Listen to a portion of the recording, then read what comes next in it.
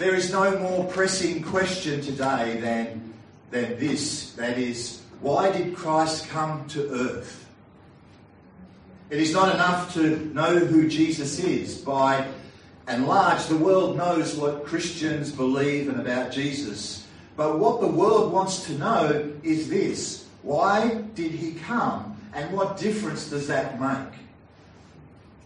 Many answers have been given to that question. Some argue that Jesus came to give us an example of God's love. Others say that he came to be the perfect man, the one shining example that can lift the rest of us up. Many people consider him the greatest teacher of all time. Still others believe he came to establish a new religion. Some scholars say that he was he was a reformist rabbi who wanted to start a movement of purity within Israel. Against all these theories, we have the clear words of Jesus himself found in this familiar verse of Luke's Gospel. Most of us know this by heart. It's one simple sentence, it's utterly reliable, and it was spoken by Jesus himself at the occasion of encountering Zacchaeus up a tree. Verse 10 of our Gospel text says, "For the Son of Man came to seek and to save what was lost." So let us explore this morning what we have in this simple statement that Jesus makes. For the Son of Man came to seek and to save what was lost. So first, we have the most magnificent historical fact. The Son of Man came. Jesus has come to earth. The Almighty has entered our world. The infinite has become finite. The eternal has invaded time. Theologians call it the incarnation, God in human flesh. The Bible calls him Emmanuel, which is a Greek word which means God with us. His birth differs from every other birth because he voluntarily came in obedience to the Father's will. That could not be said of you or me this morning. We were born, but we had no choice in the matter. I was born in Liverpool, England, to William Sharples Taylor and to Barbara Evelyn Taylor. I had no say in it. I'm here by the choices that my parents made. But Jesus came according to the plan of God. Galatians 4:4 says, "When the time had fully come, God sent forth his Son." So every detail was precisely planned in the courts of heaven. Nothing happened by chance. He came from light into the darkness. He came from splendour into squalor. He came from purity into a world of sin. But still, this morning, Jesus came. Jesus was not an angel or some sort of extraterrestrial being. The term Son of Man emphasises Jesus' humanity. In other words, God stepped out of eternity, disguised as a human being, and entered the human race. He did that in the form of a tiny baby. He is the Son of Man because he was first the Son of God. John chapter 1, verse 14 from the Amplified version of the Bible says, "And the Word, Christ, became flesh, human incarnate, and tabernacled, fixed his tent of flesh, lived a while amongst us." A generation ago, C.S. Lewis put this doctrine into its proper perspective. He said the central miracle asserted by Christians is the incarnation. They say that God became man. Every other miracle prepares the way for this or results from this. Many times we focus on the peripheral questions. For example, how did Jesus turn water into wine? These sort of questions distract us from the core issue. The core issue being we believe God came as a man. This is the central truth of our Christian faith. It is at that point This morning we theologically depart company from Islam. We theologically depart company from Judaism. Both these religions categorically reject the notion that God could somehow become one of us. But to Christians, it is impossible to speak about God without speaking about Jesus, because God became a man 2,000 years ago. As C.S. Lewis says, every other miracle leads to the incarnation or results from it. At the heart of our faith is this certain truth this morning. God has come down to us in the person of Jesus. Now we know what God is like because Jesus made him plain to us. Number two, we have the most spiritually significant mission in this statement Jesus made. The Son of Man came to seek and to save. Jesus came looking for something. Or rather, I should say, Jesus came looking for someone. What is the Lord like? He is like the woman who lost a coin and searched her house until she found it. He is like the man who lost one sheep and went out into the wilderness and left the 99 to find it. He is like the father who welcomed the prodigal son home again. He came seeking a sinner up a tree. Jesus came seeking those caught in adultery. He came seeking blind beggars and lepers. He came seeking wild men living in tombs. He even came seeking self-righteous Pharisees and religious leaders who thought they didn't need him.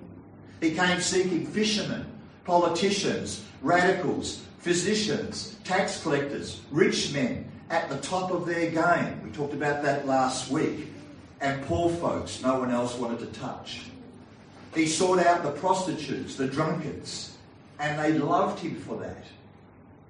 And when he was dying, he came to seek the one hanging on the cross beside him. Jesus came as a seeking Saviour. And we will never understand Jesus unless we see this clearly. Number three, we have the most perfect description of the state of humanity in this statement Jesus makes in verse 10. What was lost? What was lost? The word lost has almost gone out of style in Christian circles. We talk about being estranged from God or being confused about our purpose of life, about our need for a new beginning. All of that is very true, but it is hard to improve on the biblical word lost. Isn't that right, Natalie? Yep. It's so hard to improve on that word. Search the pages of God's book from cover to cover. Read everything from Adam's great sin in Genesis to the final battle in Revelation. Then pick up the morning newspaper and see if you don't agree with Jesus this morning. Humanity is lost without God.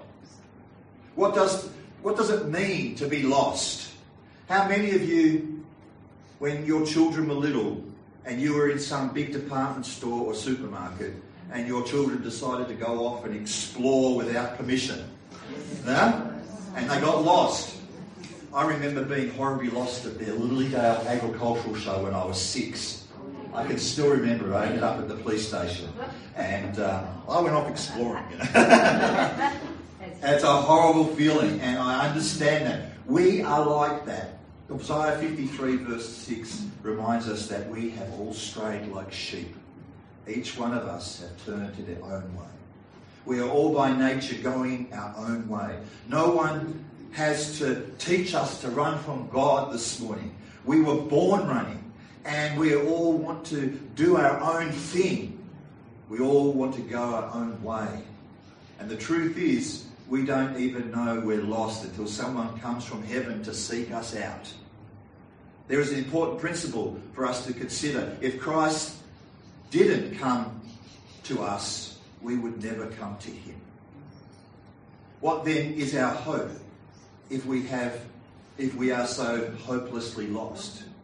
We find the answer in the words of Jesus, who came to seek and to save what was lost. He did not come as a tourist this morning. He did not come as a casual visitor. He did not come as an educator or an itinerant philosopher. Jesus came as a saviour seeking to save the lost.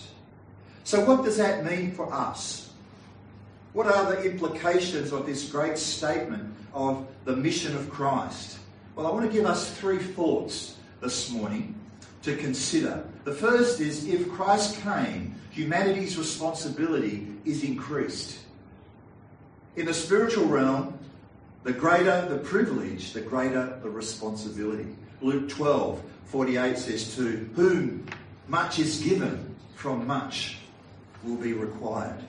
If Jesus had never come to earth, we would all go to hell condemned by our own guilt and our own guilty consciences.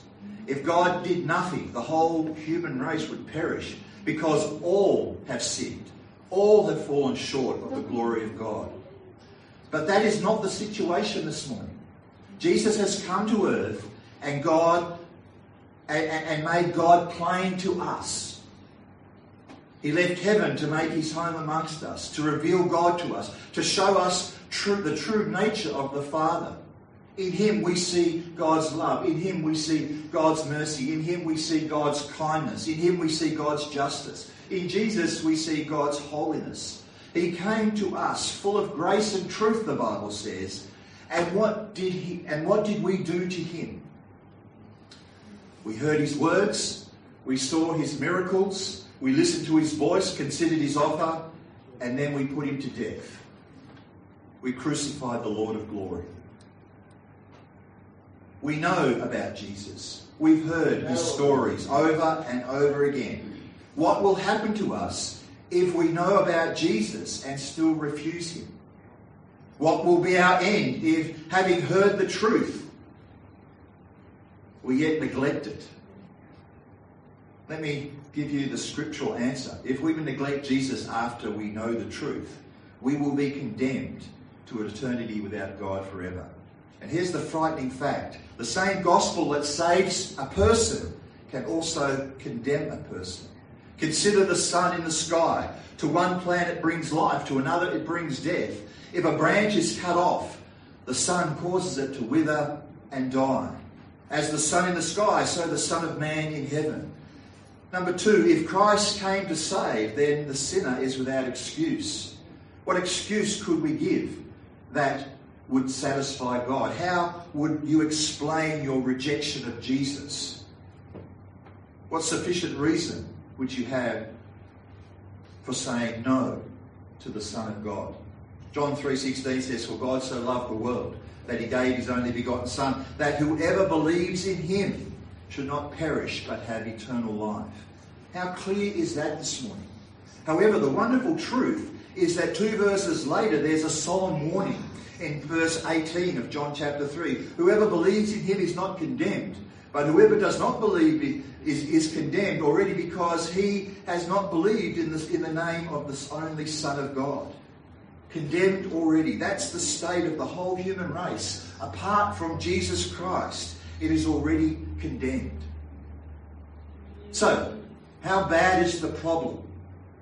Here's the bottom line this morning. Sin has infected our minds. Sin has infected our emotions, our will, our intellect, our moral reasoning, our decision-making. Sin has infected our words and our deeds.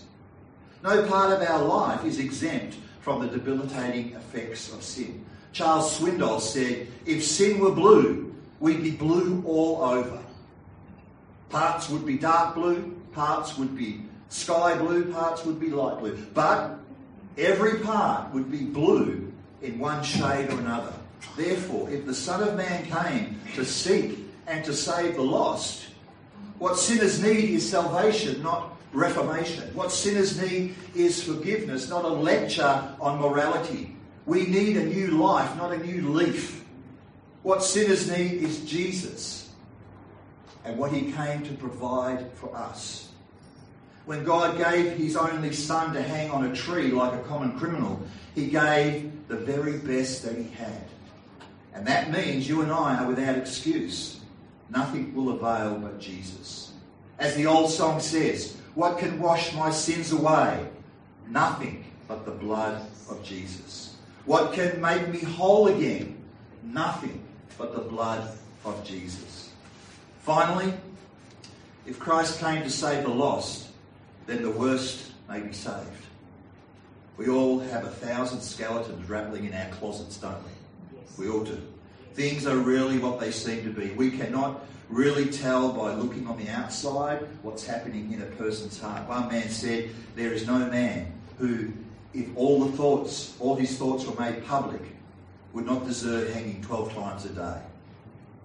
So let's repeat that solemn, joyful news of the gospel of Christ, that he came to save sinners. Luke 19:10 puts no limit on the grace of God. Corrie ten Boom, a Holocaust survivor, said, there is no pit so deep that the love of God is not deeper still.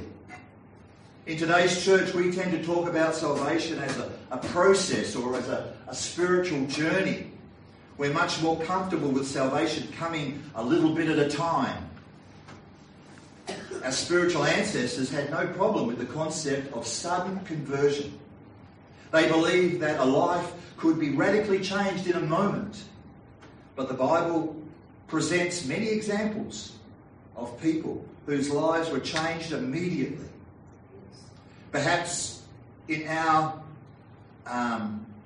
reaction against certain emotional excesses, we have gone possibly too far. The pendulum has swung too far. While it's true that long-held patterns of behaviour may not change overnight, and while we need time to grow spiritually, it's also true that our sins may be forgiven immediately. One man said, you may have come to church without Jesus, but you don't have to leave here without him. You may have come guilty, but you can go home forgiven. And that's the power of the gospel, to create a miracle of conversion inside the human heart. So God has more grace in his heart than you and I have sin in our lives. Jesus is a better Saviour than we are a sinner. And you and I, we don't have to be in the prison of our past.